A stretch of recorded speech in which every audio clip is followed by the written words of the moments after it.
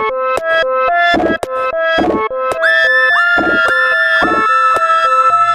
Helen.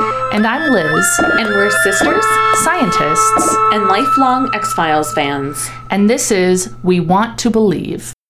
All right. Last episode of season 1. So today we are talking about the Erlenmeyer Flask, season 1 finale. We are going to wait on talking about the book, the X-Files Origins, Agent of Chaos. You can throw me under the... Helen hasn't read it yet. Throw me under the book. I'll throw you under the book. Yeah. Well, Helen hasn't read it yet, but also, Helen, when you do read it, I do feel like it merits its own episode. There's plenty to talk about there. Okay. Perfect. So I feel like we don't need to just squeeze it into another episode. We can do kind of a special, Perfect. And hey, if you, listener, haven't read it yet and you want to, read it. And then you can, have opinions and stuff. Can you give us like a real quick, I'm going to read it. Teenage Fox Mulder has just moved. I mean, is it worth it? Oh, I mean, I have read much worse books. Okay. I finished it. Okay. Was it? It's a pretty quick read. Okay. There's some stuff that I found really weird that I want to talk about. I wonder what this means and what they were intending. And I have some questions about the ending, but I think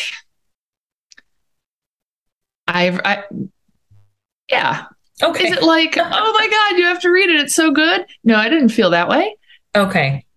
But I also don't think you're going to read it and be like, why did I waste my time? This is torture, I don't know. It's a book. Yeah. Okay. The reason why I haven't read it is because a book that I was waiting for to come out came out in late September. Oh, what book? Kingdom of the Feared. It's kind of fantasy-ish. It's real good. Feared, like Feared. Mm-hmm. Yeah, I pictured it like some sort of. I imagined a magic tree called a feared, and I pictured it spelled as if like beard, but with an F. And then, anyway. No. Gotcha. Yep. Yeah. Feared. It's the end of a trilogy. Okay. And so. So you're waiting. Yes. So I was waiting for that, but then, and this part is just fully on me, because I'm almost done with it now, but before it was coming out, I had a break where I was like, I could read Agent of Chaos now, but I wanted to reread the second book in preparation. Okay. Yeah, I get that. Coming out. Yeah. I mean, I want to rewatch Dairy Girls this week because October 7th, the season 3 comes on Netflix. So yes. Oh, yeah. I'm excited about that. Yeah. Having just been in Northern Ireland. Yeah. All right. So Erlenmeyer Flask. Yeah. Let's talk about it. I mean, I think it's great. I think it's a great episode. Yes. It's so good. And especially coming off Roland, which I don't care for. And even I just felt like it was a step up from most of the episodes this season. It felt a lot more like classic X-Files. Yeah. And I feel like I've said that a few times. I feel like I said that about EBE. Yeah. And but this is oh, no. This is what I love. This show. This is so good. Yes. Agreed. And it's got that great cold open. It opens with a car there's a pursuit of a man who's on foot and there's cars and he's running and he's afraid. And he gets to the edge of this dock and he won't surrender or whatever. Yeah. And they shoot him and he leaps off the dock and doesn't surface. And then they go and they're like, there should be blood. And they see there's green stuff on the dock. And it sounds so goofy to be like green blood, but it's really well done, I think. Yeah. It's great. Yeah. Yeah. And then after the intro, yeah. Wait. Do you want to say it? What? About the intro? Oh, no. Did I miss it? Yes. Oh, no. Trust no one. Oh. It doesn't say the truth is out there. It says trust no one. This is the first time the words change. Oh man, I must have been looking down. I can't believe. Yeah, you get used to it being the open, know. But I've been like waiting because I was pretty sure this was the one where they start that. So, of course, trust no one. Ooh, goosebumps. Now I want to go rewatch it. Just watch that. Yeah, moment. I will. Okay. All right. I was about to say when you said that, and then the intro, which turns out it was The Truth Is Out There for the whole of the first season, is what I was going to say. Oh, God. So, that's not correct.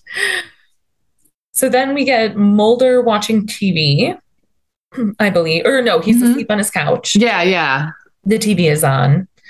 And he gets a call from Deep Throat asking if he's watching a certain channel and to turn it on. And it's just information basically about the car chase. Yeah. About that happening. And there's not really any more information. And so he brings it to Scully and she kind of feels like that, like, well, what is the point of this? It's just a news covering of this. Yeah. And apparently the guy, they'd been chasing him because of like a traffic violation or something. Right. It was really weird. And eventually they take like a few screenshots. Let's call them photos. I don't know. They freeze frame on some images from the footage and print at the crime scene. Yeah. And they're trying to identify the people that are in them because that's, what they're thinking could be possible.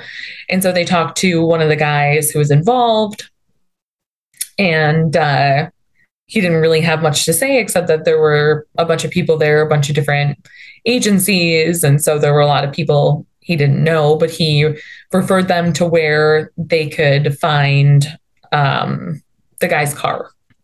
Yeah. Yeah, because that's right, because it started as a car chase. And so the car, and it's, do they know his name, the guy who they were after? I think it's Dr. Sakar. Yeah, they don't. If they said that yet? Out until later.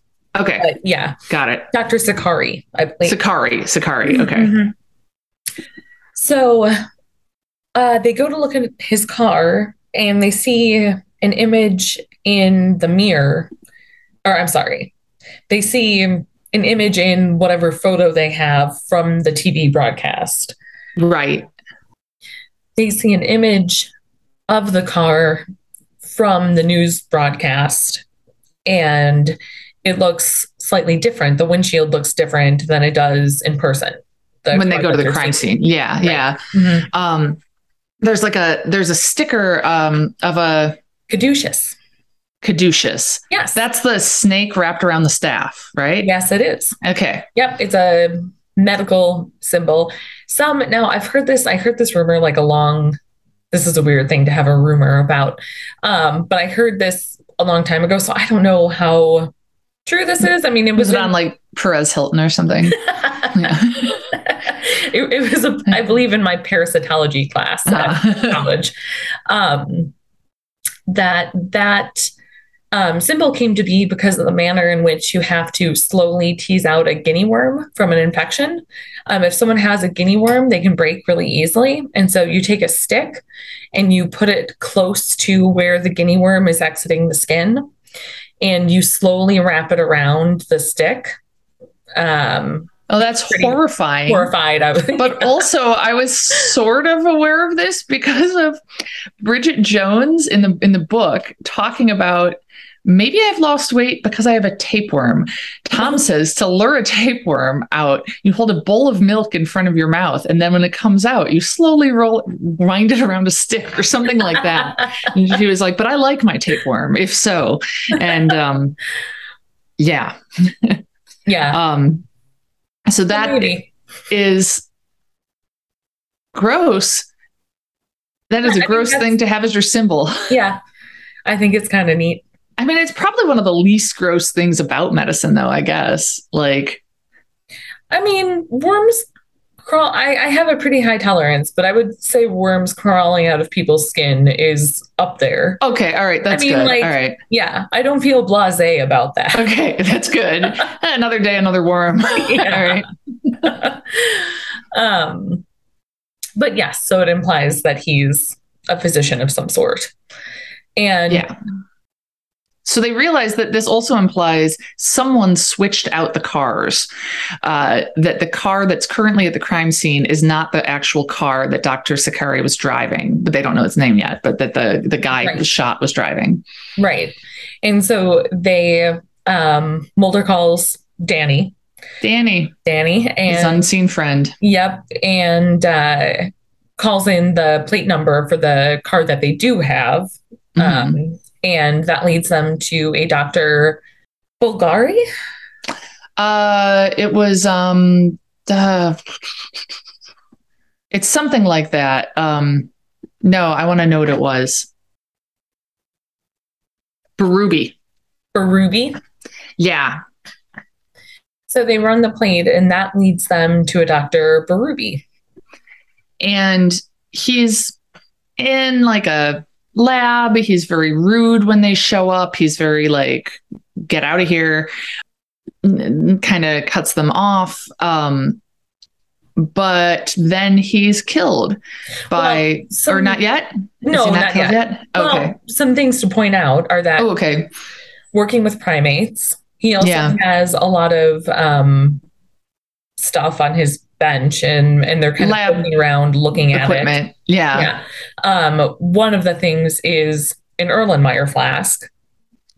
That's the name of the episode. Yes. And so he's kind of, doing some science. Yeah. It has a vaguely biology, chemist looking lab look to it to me. Yeah. So he's pretty unhelpful. And then, they find out, and we see as the audience that someone comes in and kills him. Yeah. And they like make it look like a suicide, but Mulder and Scully are not fooled.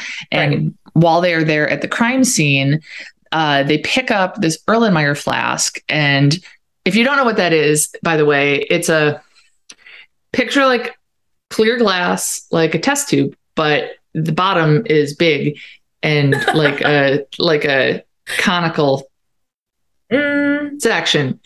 Yeah, like, would you call that conical? I call a lot of things conical. I kept describing something. What was it? Something. Oh, this particular pastry that Adam and I ate in London. I don't know if pastry is quite the right word, but I kept describing it as a rectangular prism. And he's just like, stop it. It's a square. That's what didn't we talk about that? The pan al sucre? That's what Yes. Yeah, we think it's similar to that. They call it like a honey toast. Okay. And I apologize. Oh no, finish about the honey toast. It's a rectangular prism. Okay. It's not a square because a square is two-dimensional and that would not be as satisfying to eat.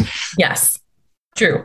Okay, so according to Wikipedia, an Erlenmeyer flask, also known as a conical flask. Hey! So apologies, or a titration flask, is a type of laboratory flask which features a flat bottom, a conical body, and a cylindrical neck.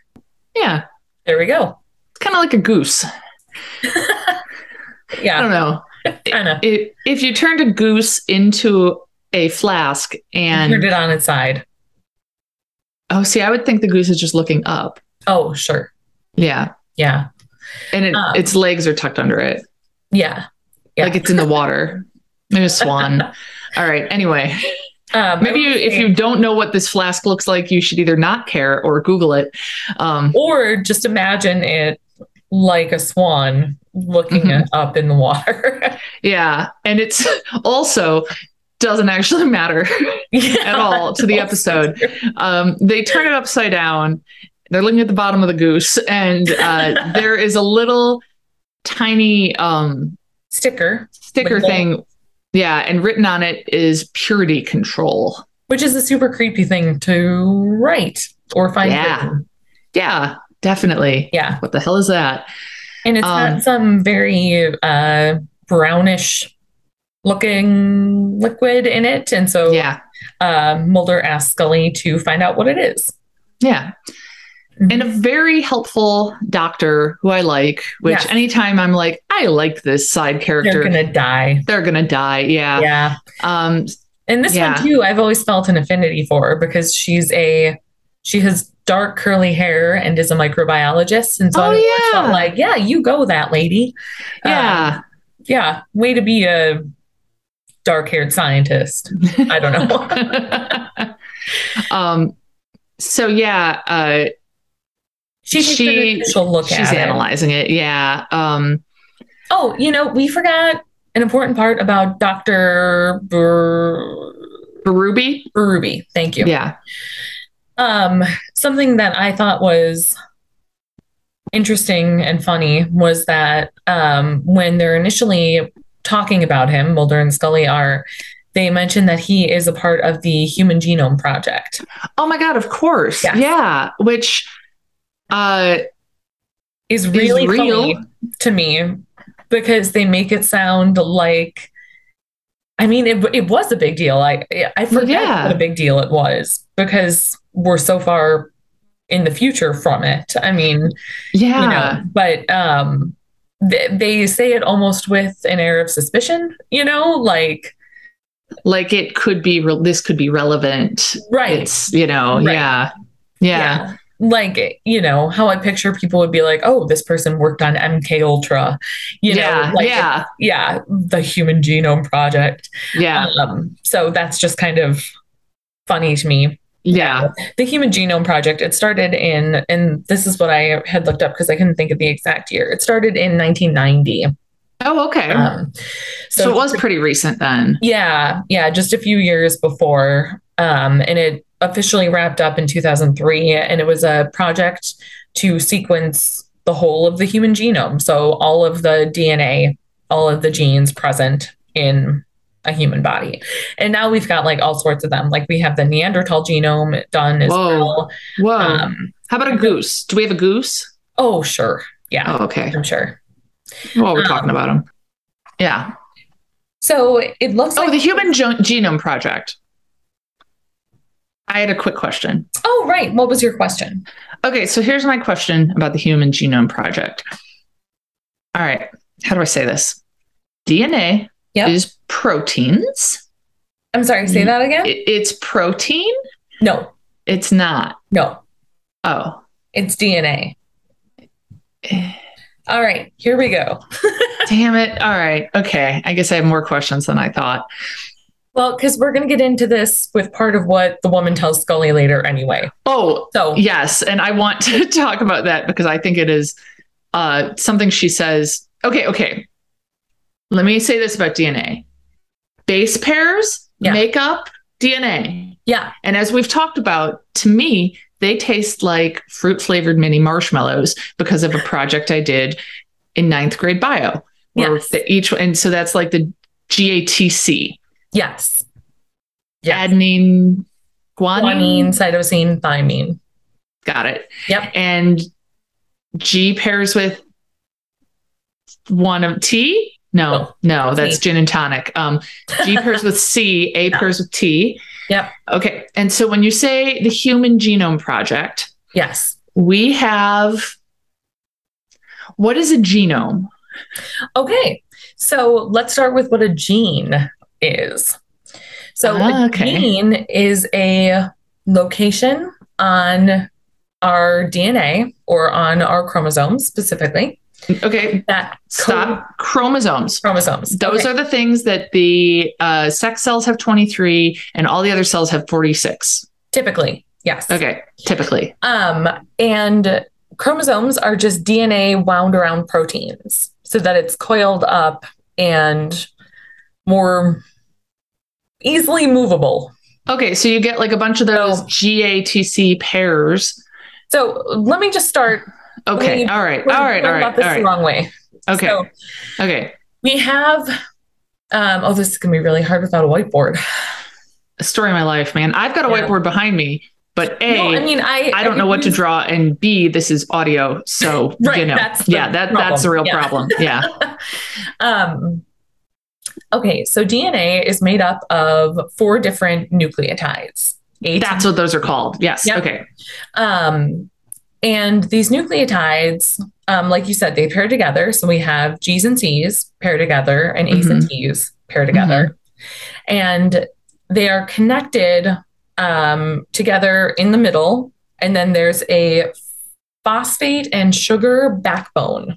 So if you picture it like a ladder, DNA essentially looks like a ladder that's twisted up to look like a double helix. Yep. So on either the sides of the ladder, the part that, you're not stepping on, those are the phosphate and sugars.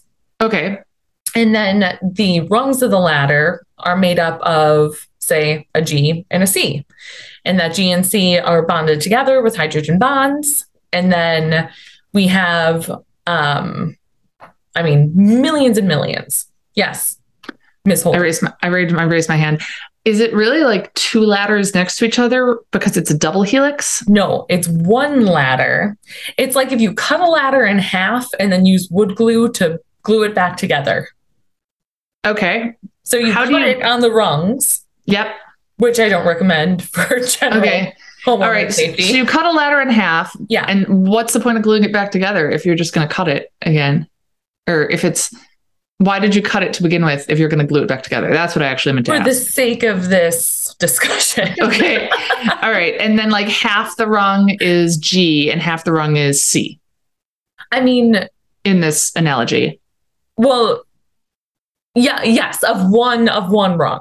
Yes. Okay. Yeah. One rung. How do you make a single ladder twisted into a double helix?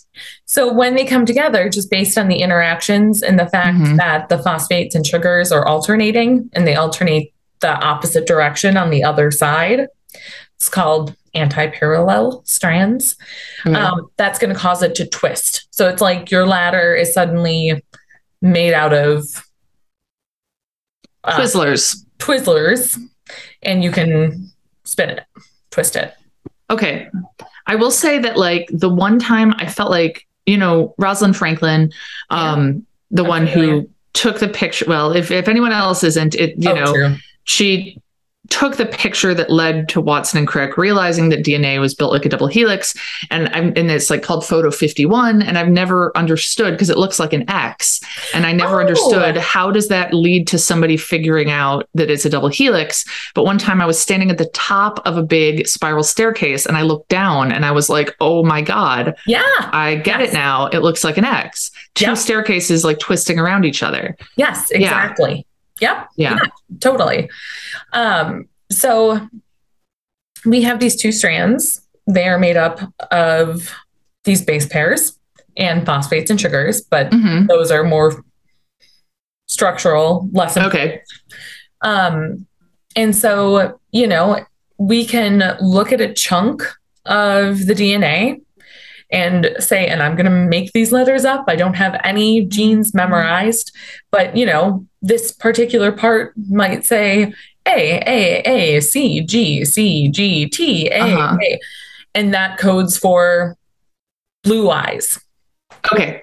Gotcha. So we have these sections of DNA and the code that is part of it is going to code for some sort of functional protein. And that is a gene. When you say it's going to code for it, it itself is not a protein. No, so what does that? So what does that mean? What happens is that when in certain parts of the cell's life cycle, the DNA is going to unzip. So now instead of a ladder metaphor, we're switching to a zipper metaphor. Okay, I'm ready. Okay. Yep. All right, we've unzipped it. You've got a zipper at the top of your ladder, and you start to unzip, and the ladder starts to widen. Peel apart. Yep. And during that time, depending on what's doing the unzipping, it can make RNA. Okay. So the DNA can make RNA. Well, the DNA codes for RNA. It creates it? It codes for it. So if I have a certain sequence on my DNA, it's going to code for a very specific sequence of mRNA. Okay, I'm going to need you to stop saying code for because I clearly don't know what it means. Okay. It's like a map? It's a template. A template. Okay, there we go. Yes. All right. It's a template. And it's like hey, you ready to make some RNA? Here's what you should do. Yep. And then the thing makes RNA. Yeah. Different Okay. proteins. Okay. Yeah. So it's more like a protein instructor or something. Yes. So then the RNA, mRNA specifically, there are different types, travels to a different part of the and we've cell. talked about mRNA. Isn't that something to do with the COVID vaccine? Yeah. Oh, yeah. That's an mRNA vaccine. Yeah. I was like, why have I heard that recently? That's like the next step. So mRNA codes for, is a template for protein synthesis. So it's a template for stringing together different amino acids to make proteins. So say you could insert mRNA into a person, and that code is going to tell the different parts of our cells to produce a spike protein, like what COVID has. Oh my God. Okay. Yeah. And then our bodies are like, hey, what the hell is that? Let's attack it. And then when it shows up for good, and if you get COVID, they already know how to fight. Yes. Like the punching nun puppet with me and Keith. No. Yes. I don't know. If I explained this on the podcast before, I don't think so. It's how I understand the COVID vaccine. When Keith and I were younger, our cousin Keith, he told me once, and he was just joking, but we're weird. He said, I'm going to adopt a cat, and then I'm going to get one of those punching nun puppets, and I'm going to tape a picture. Yeah. I'm going to tape a picture of your face to the puppet. I'm going to punch the cat. And then when you first meet the cat, it'll attack you. And so in that analogy, the punching nun puppet is the COVID vaccine, and I'm COVID. Yes. And the cat is my immune system. Yes. Yeah. Yep. Yes. That's how I understand the vaccine. Yeah. And it's worked pretty well for me. Yeah. No, that's totally right. Okay, so so basically what the vaccine does is it is like, hey, here's some instructions on making a spike protein. Can you guys do that? Yeah. And then they make the spike protein, and the body's like, what the hell is that? Let's attack it. Okay. Most of the time it's like, hey, can you make this enzyme or this, receptor for insulin or, pigment for our eyes or, like all the thousands of proteins, millions of proteins we have in our body. Which actually the human proteome is the next project. So someone's genome is all of their genes mapped out. And when you say genes, that's those sections of DNA that code for a protein. Okay. It's DNA and that's where do we find it? It's in a chromosome? DNA can form chromosomes by wrapping itself around proteins called histones. Where do you find somebody's DNA then? If you're looking at the human genome and you want to see all their genes, where are we keeping them? Oh, I mean, in our cells. So every cell has Well, you said it at the beginning. You said every cell has that. Oh, so it's in the chromosomes. Yeah. So the chromosomes are like the dresser in which the dresser drawers are where we keep the genes. That's a like jeans. Yeah. No, it's not. No, damn. All right. It's more like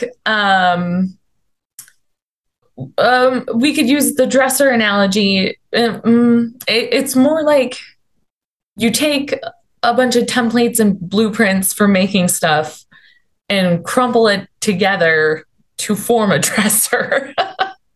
Oh boy. Okay, so sometimes, as I tell my students, the analogy just genes. Okay, sometimes the analogy just doesn't quite get there. Yeah. So a gene is, I have. Most people have one gene from one parent, one gene from the other for a given trait. I have. That's the Punnett squares that we were doing the other day. Yes, the Punnett squares we were doing. Because yes, that is real. That is our lives. On Sunday, we were doing Punnett squares. Yeah. So that I could show that we have to be heterozygous for the brown eyes trait because we have a green-eyed mother. Yes. Wow. Okay, so the genome is a person's entire DNA. It's everything that your DNA. It's your whole what you code for. Okay. Like all right. So it's all of those letters, yes. Basically. Okay. Basically. Not quite, but I'm not going to go down. Okay. All right. Fair enough. Yeah. So the Human Genome in other words, they are like, hey, let's look. The Human Genome Project is like, let's look at all this and figure out what does what. Yeah. Mm-hmm. Okay. Yes. Like this is the section that tells us the eye color. And this is the section that tells us the. Yep. Height. Okay. Or whether your earlobes are attached. Or, I have if you can do that tongue thing, yeah. I have a student who has one attached earlobe and one detached. What does that mean? I don't totally know. That was the question to me. I was like, I mean, sort of chimera. Mutant. Are they a mutant? No, it's not a mutation. Okay. What's a chimera? When you have like two things that are being expressed that are opposite of one another. Okay. A chimera was also one of the monsters. You're thinking of chimera, right? Oh, those aren't the same word? Maybe they are. Oh. Chimera. Man, I don't know. All right. We're just going to move along from this dangerous conversation. Cut out that part. Yeah. No. We won't cut it out. We'll be honest. All right. Okay. Anyway, the Human Genome Project, trying to figure out what all that does. Right. And they were like, okay, we're done in 2003. Yeah. Okay. Yep. We got it. We know what's there. Now they've been working on the proteome. So all the proteins in the body. Don't worry about it. Okay. Yeah. All right. So, so this will later become somewhat important in the episode. Yeah. Or not. So Scully brings the sample to this woman, this doctor, scientist, I believe at Georgetown. Yeah. And she looks at some of the sample under a microscope. We're going to just skate right past the fact that she was looking in very great detail to something that she said was bacteria sized and appeared to just be using a light microscope. Yeah. We'll pretend. Yeah. But she said that they appear to be the size of bacteria, but are a lot more intricate looking on the surface. Maybe that's that fancy sci-fi microscope she's using. Yeah. And so she asks Scully if she should take like a frozen section and take a greater look at what's inside and sequence the DNA. And Scully says yes. Yep. And then around this time, Mulder goes to Dr. Berrubi's house, he's dead now, right? And so Mulder's in his house and Berrubi's phone rings and Mulder answers it and pretends to be Berrubi. And calling him is Dr. Sakari, the green blood bleeding dude who jumped off the dock. And he's at a payphone and he's like freaking out and is like, I'm hurt and stuff. And Mulder keeps being like, where are you? What's your location? What's your address? And he hangs up before. He goes into some sort of like, it looks like cardiac arrest. Yeah. And he said, I've been underwater for 3 days or something. Oh God, right. Yeah. Yeah.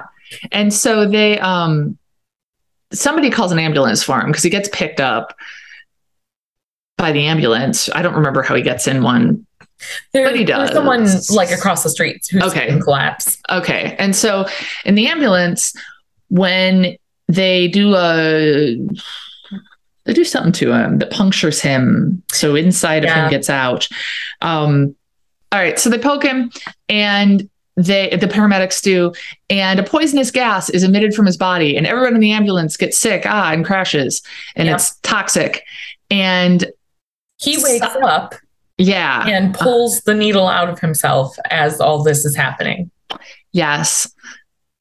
Nice. Deeply unsettling. Yes. And he runs away. Yep. So then we see Scully has been like napping on a couch in the Georgetown lab. Right. Rating for results. Yes. Which I feel like, oh man, the number of times napped on couches in science buildings. Yeah. And same. yeah. And the scientist whose name I can't remember. Dr. Ann Carpenter. Oh, Carpenter. I was going to say Carter. Okay, Carpenter. She comes to wake Scully and says that she's got results. Yes. Now, again, this is another one. So she's sequenced the DNA from the bacteria or whatever it is. Yeah. That was, and just to remind you, this is the substance that was in the Erlenmeyer Flask that was labeled purity control. Yes. And it would take a lot longer to do that. I kind of figured. And I mean, if it would take longer now. Exactly. Yeah. Yeah. It would take like a lot longer. Yeah. Has Scully been asleep for days? Yeah. At Georgetown. This is who's that dude? Fell asleep for a long time and woke up and it was different. Skin? Oh my God. I was going to say that too. And it's wrong. It's clearly wrong. He's got a Dutch name, doesn't he? Rip Van Winkle. Rip Van Winkle. I can't believe we both thought Rumpelstiltskin. Okay. Yeah. Yeah. Different fairy tale. Yes. So yeah. And Dr. Carpenter has some interesting news. And she begins by teaching Scully what base pairs are. Yes, which I just went over and which Scully knows, presumably. Yeah. I mean, I remember this from watching it back when I was in college because my roommate was a biology major, Amanda, and like her just being like, yeah, Scully knows this. Yeah. This is like clearly for the audience, that they have the doctor explaining this to Scully. Yeah. Although like when I was taking I'm an anatomy and physiology professor. And when I was taking a martial arts class, there was a lot of like, your sternum is here. And I just kind of would be like, like, I see. Yeah. So like she thought like, well, Scully's an FBI agent. Okay. That's true. That's true. Yeah. In Dr. Carpenter's defense. Yeah. Okay. But yeah, she probably knew. Anyway. Yeah. So a few things about this organism. Mm-hmm. It has chloroplasts. Oh, yes. Which Scully erroneously says are plant cells. I think she means they are an organelle in plant cells. They're what make chlorophyll. Which is green. Yes. Yes. All right. It's also how plants get energy. Oh, okay. Mm-hmm. Bacteria don't have any organelles. So all the like ribosomes, mitochondria, chloroplasts, if you're a plant, they don't have any of those. So they're just like all the same inside. They don't have like extra stuff in there. Well, I mean, they've got DNA and RNA. Okay. Yeah. But not extra and like stuff. Some more, helper bits, proteins and stuff. I really don't know what's going on in there when you get right down to it. I really don't. Do you ever think though, like, I am that stuff, thinking about how I don't understand that stuff. Okay. Here's a fun trivia question for you. Okay. In weight, so we're talking weight and we're going to use pounds because we're American and that's what this figure. Is this about blue whales? No. Okay. But I wish. I do like those guys. How many pounds of bacteria are in us? Okay, so I recently saw some figure. I am in a Facebook group called Science Diagrams That Look Like Shit Posts. And it is like ridiculous looking stuff from science books. And there was a figure that was like all the bacteria on Earth compared to the weight of like 1 trillion blue whales or something like that. Okay, how many pounds of us is bacteria? Yes. Oh no, is it more than one? Oh God. But some of it's good, right? Like most of it, yeah. I'm not even all me. No. I am also some other stuff just riding along with me. It's essentially like carrying a couple of kittens under my arms or on my shoulders forever. How many kittens? Yeah. Yes. Okay. How many pounds? Well, I mean, like like the average adult. Yeah. Okay. As I gain weight, do I gain bacteria? Not necessarily. No. Okay. All right. So the heavier I am, the smaller percentage of me is bacteria. Perhaps. All right. So, oh God, it's more than one. Ew, ew, ew, ew, ew, ew, ew, ew. I'm going to say 2. No, I'm going to say 2.5. I'm going to say 2.5. Between 2 and 5. Okay, that's really gross. I'm really glad you didn't say like 20, but it's still really gross. 5 pounds? I mean, yeah, I know. That's a lot. That's disgusting. And okay, and now here's the fun fact that goes along with that is comparatively, so you have all the human cells in the human body and you have all the bacterial cells. Mm-hmm. How do they compare in numbers? Number of cells. Yeah. Like what? So number of my personal cells, and bacteria are one-celled organisms. So it's basically number of bacteria compared to number of human cells. I bet bacteria. And I'm looking for like a ratio, not an exact number. Okay. I would guess, because bacteria are smaller, I would guess, than a human cell. Yeah. So I would say the ratio is 1 to 1. There are 10 times more bacteria than human cells in the human body. Wow. Yeah. That's disgusting. The human really body is disgusting. Oh, they're happy little guys going along. Are they? Do they experience emotion? No, don't answer that. Don't answer that. Let's just keep moving. Okay. All right. Yeah. Okay. Because I'm thinking like, how are you guys doing? Do you need anything? Like, I hope you're having a good time. Okay. We'd like more nutrients, Liz. Oh, you probably would. Too bad. Just more Oreos. I really wanted Oreos this morning, and I went to the grocery store and I bought, they only had the party size, which is bigger than the family size, which is bigger than the normal size. And I got a party size thing of golden double stuff Oreos. Oh, yeah.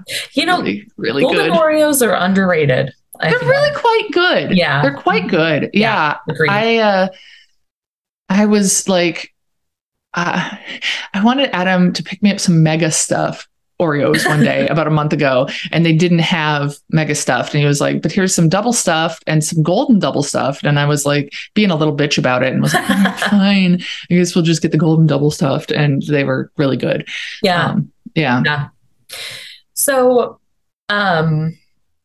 this bacteria creature, are cool. Bacteria are cool. There's way too many of them. Right. And whatever this is, a few important facts that it has chloroplasts. It also is, most of them are carrying a virus. Another real, hopefully brief microbiome lesson. Bacteria can get viruses like we can.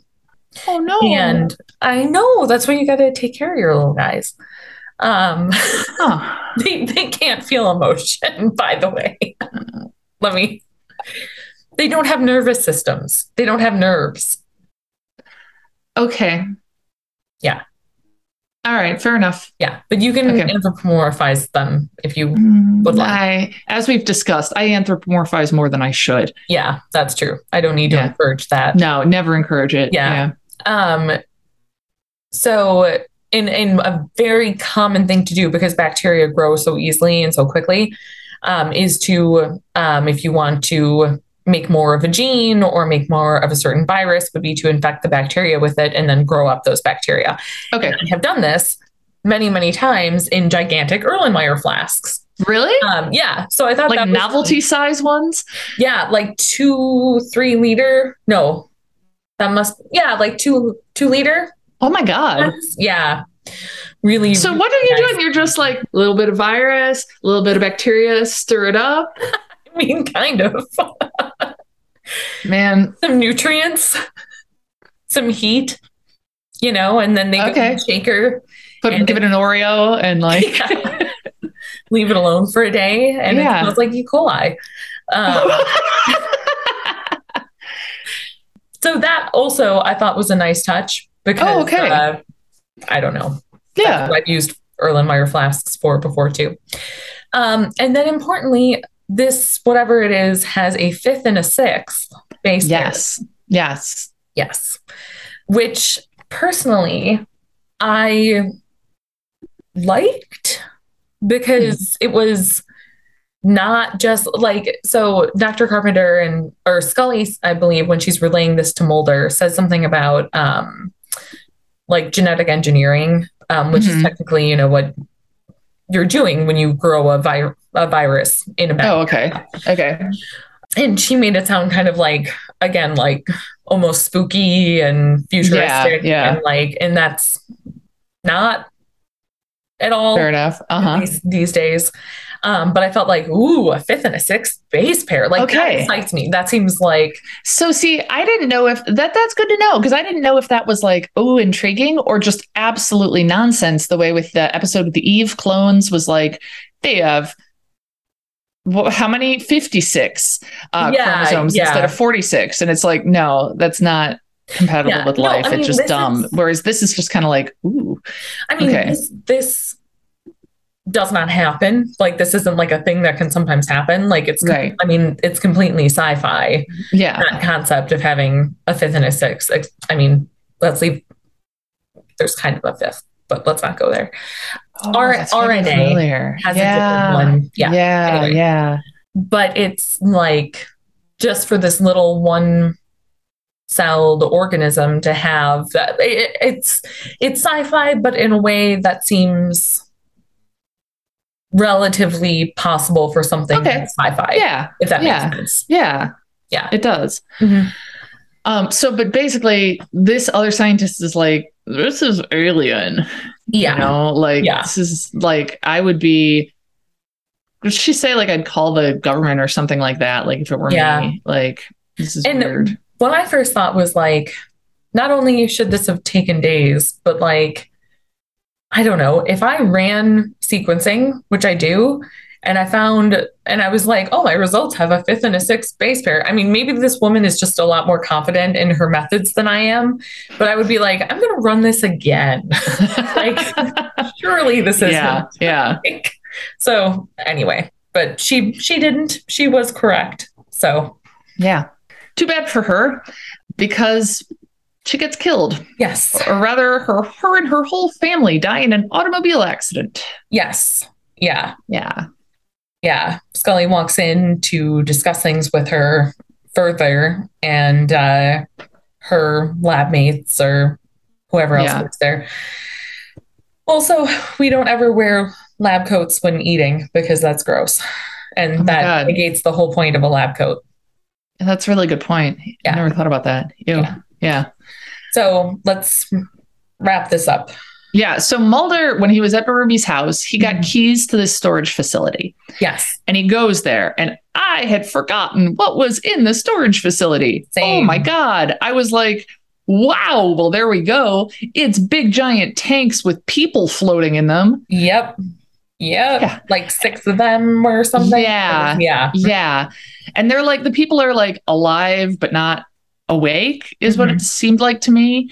And so like, well, no wonder Deep Throat told them to look into all this, And so Mulder the next day is like, Scully, you got to come see this. This is insane. And Scully's like, yeah, I got crazy news for you. And they get there, and obviously the room is totally empty.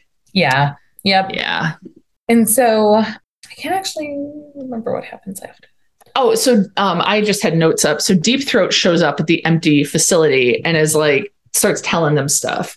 And I guess they had been making like human alien hybrids, and there were people who were terminally ill, including Dr. Sakari, and they volunteered to get this alien DNA implanted in them to see if it could help cure them. And it did some stuff, like gave him the ability to breathe underwater and heal really quickly, and made his blood green or whatever. Yeah. But then the plan was like, okay, cool, it worked. Now we're going to kill you. But Dr. Berube didn't want his friend to die, so he helped him go on the run. Yes. And that's why they were chasing him at the beginning of the episode. Now I believe we get to the part where Mulder is back at Berube's house, and he finds Sakari hiding out there. Right. Yes, he finds Sakari hiding out there, and then how does he end up exposed to the... Because a dude shows up and shoots Sakari and kills him.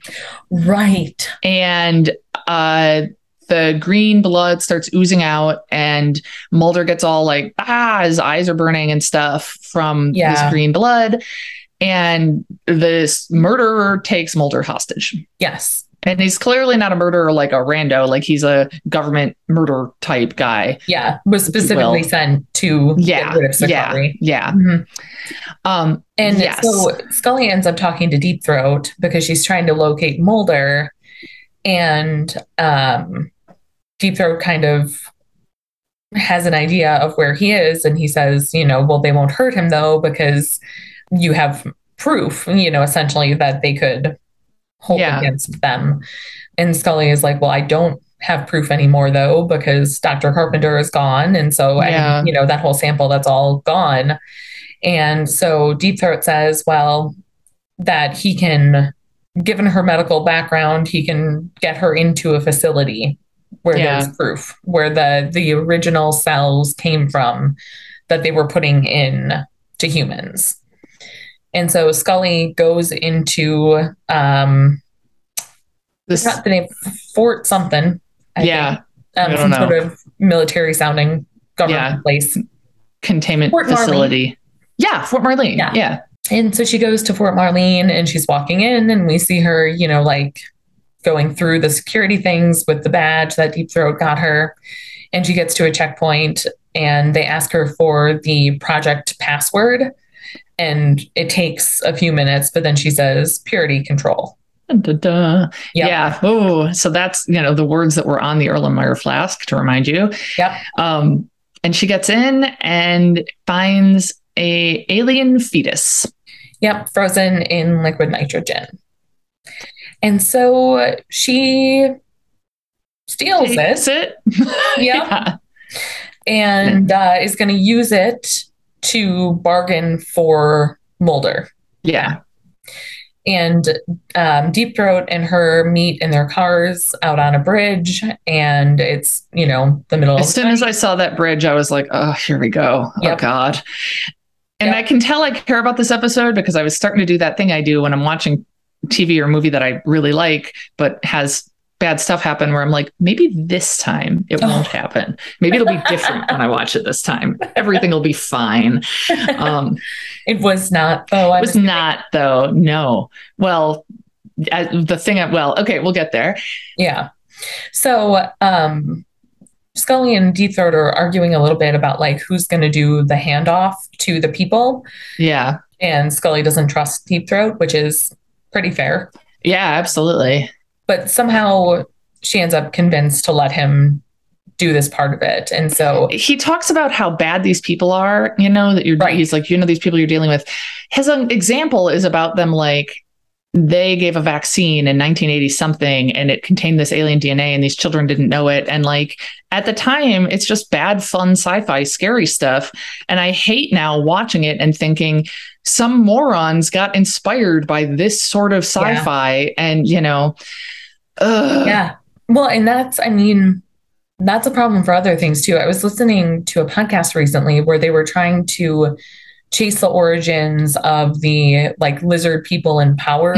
God. A lot of it has roots in like anti-Semitism and, other sorts of horrible racist, xenophobic thoughts and whatever.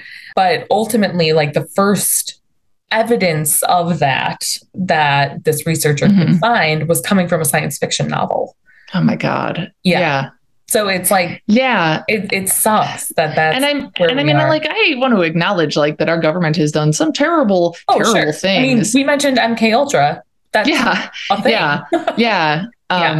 And like some other stuff that comes up in the X-Files, but like, it's just harder to watch nowadays. It's weird. Like, I certainly don't hold Chris Carter responsible, No. But like, it's a shame. I mean, it is. Yeah. Yeah, it's a shame.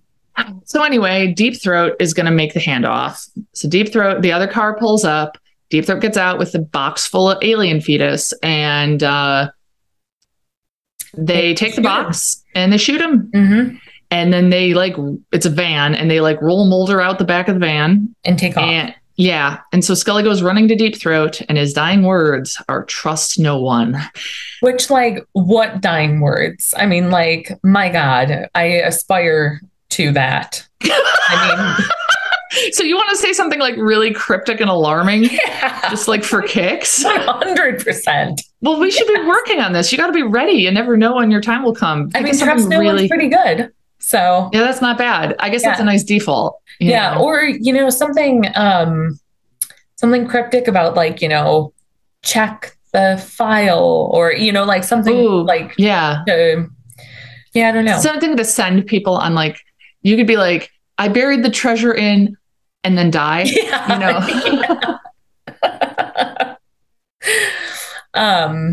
Yeah. So Deep Throat dies. And then it just kind of cuts to 13 days later.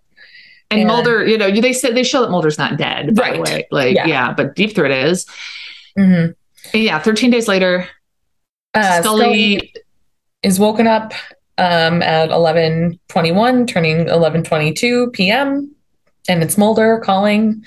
And he tells her that they have shut the X-Files down. That he got the word from Skinner, but that it came from higher ups, and it came from the top of the executive branch, which I take to mean Bill Clinton shut down the X-Files. I didn't catch that. Yeah. I was like, wait, the top of the executive branch, this is Clinton. So, yeah. Well, it goes all the way to the top. Yeah, absolutely. Yeah. And that's it. They'll be reassigned. And the very last scene is Cancer Man, or Cigarette Smoking Man, with the package full of alien fetus, putting it in a giant storage facility, which is just like what happens at the end of the pilot episode. Yes. With him storing something there. So yep, at the Pentagon. Yeah, right. Yeah, and Mulder says something to Scully also, along the lines of, like, he's not going to stop just right. Because. She's like, you're not going to give up, and right. Not while the truth is out there. Yes. Yeah. Yes. Yeah. Such a good episode. So good. So good. So that's season 1. Yeah. I read some interesting things about this episode. One is that this is one of Chris Carter's favorite episodes. He was really proud of it. And he said, like, apparently Fox didn't want them to have the X-Files closed because they were afraid people would think the show was canceled. Oh, yeah. But they stuck to it, and they really liked that. And they have a lot of notes there that come back in the mythology with, like, the alien human hybrids and future episodes and the toxic blood. And then I started reading that the whole, like, toxic blood stuff was inspired by this really bizarre case in California. And I wanted to tell you about it. We don't have any stories from listeners, but we do have a weird story of a woman named. Yeah, tell me. Let me find her name. For God's sake, Liz, where did it go? Gloria Ramirez. Okay. And so this happened just a couple of months before the episode was filmed, because she died in February of 1994. Okay. Okay. So she had cervical cancer in late stage, and she shows up to the ER in Riverside, California, and she got like tachycardia, and she's like all out of it. And while they're trying to work on her and save her, and they're doing stuff to her, all the people working on her start getting really sick and passing out. Whoa. And so at first it was considered a case of mass hysteria.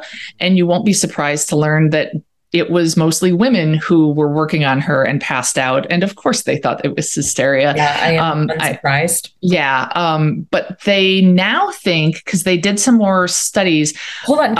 Can I? Yes. Interject? Yes. Is it some sort of reaction from the chemotherapy that she was getting? One of the toxic chemicals? No, but you're on the right track. Okay. In a more DIY sort of way. Oh, God. Okay. She was taking dimethyl sulfide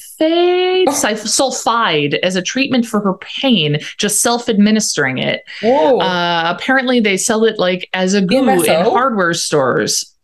What did you say? DMSO? Yes, DMSO. Oh my God. Yeah, we use that for, like, reactions and chemistry and shit.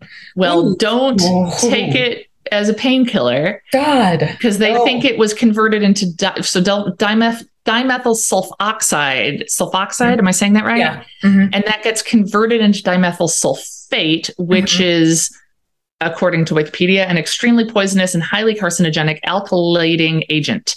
And so they think that because when they were working on her, these people started getting symptoms of shortness of breath and muscle spasms. And they also, some people noticed a garlic-like odor they thought was coming from her body, which apparently could be associated with that. And they also noticed when they were trying to defibrillate her that they noticed that she had an oily sheen, which they also thought could be accounted by that. And so they think that could account, that the gel of that could like account for that or something. And so people were breathing in the dimethyl sulfate and getting sick is what they actually think happened. Wow. Oh my gosh. So she'd been injecting herself with it? I don't know how she was giving it to herself. That's a good question. Self-administering. She had so much in her that when it like reacted and made people sick. Yeah. Wow. I've never heard of that. Yeah. Yeah. Isn't that wild? Yeah. Yeah. Interesting. And so there was like, they had learned of that prior to the episode. Yeah. Like it was inspired by that partially. Yeah. Yeah. It was. Yeah. That's how they got the idea for the alien toxic blood. alien blood. Yeah. Yeah. Wow. Fascinating. Yeah. Oh, I know. Gosh. Well, season 1. So season 1 finishes. Yeah. Yeah. Up next we have season 2. Little Green Men is the first episode. What'd you say? Little Green Men. Little Green Men. Yeah. Yeah. So we've got that. And then I always think of this as the first episode of season 1, but apparently it's the second episode, the Fluke Man. We have him coming up in 2 episodes. I forgot about that. We got the Fluke Man coming. Great. I can't think of what the episode's called, but yeah, he's coming up. Awesome. Yeah. Love that guy. Well, and we'll also be talking about the book. Yeah. Yep. Maybe that'll be a good in between seasons 1 and 2 sort of we'll see. Project. How long it takes you to read it. Yes, we will. All right. Awesome. Well, thanks for listening, and make sure to rate, review, and subscribe. And we'll talk X-Files soon. Yep. Signing off. It is us. Okay. Goodbye.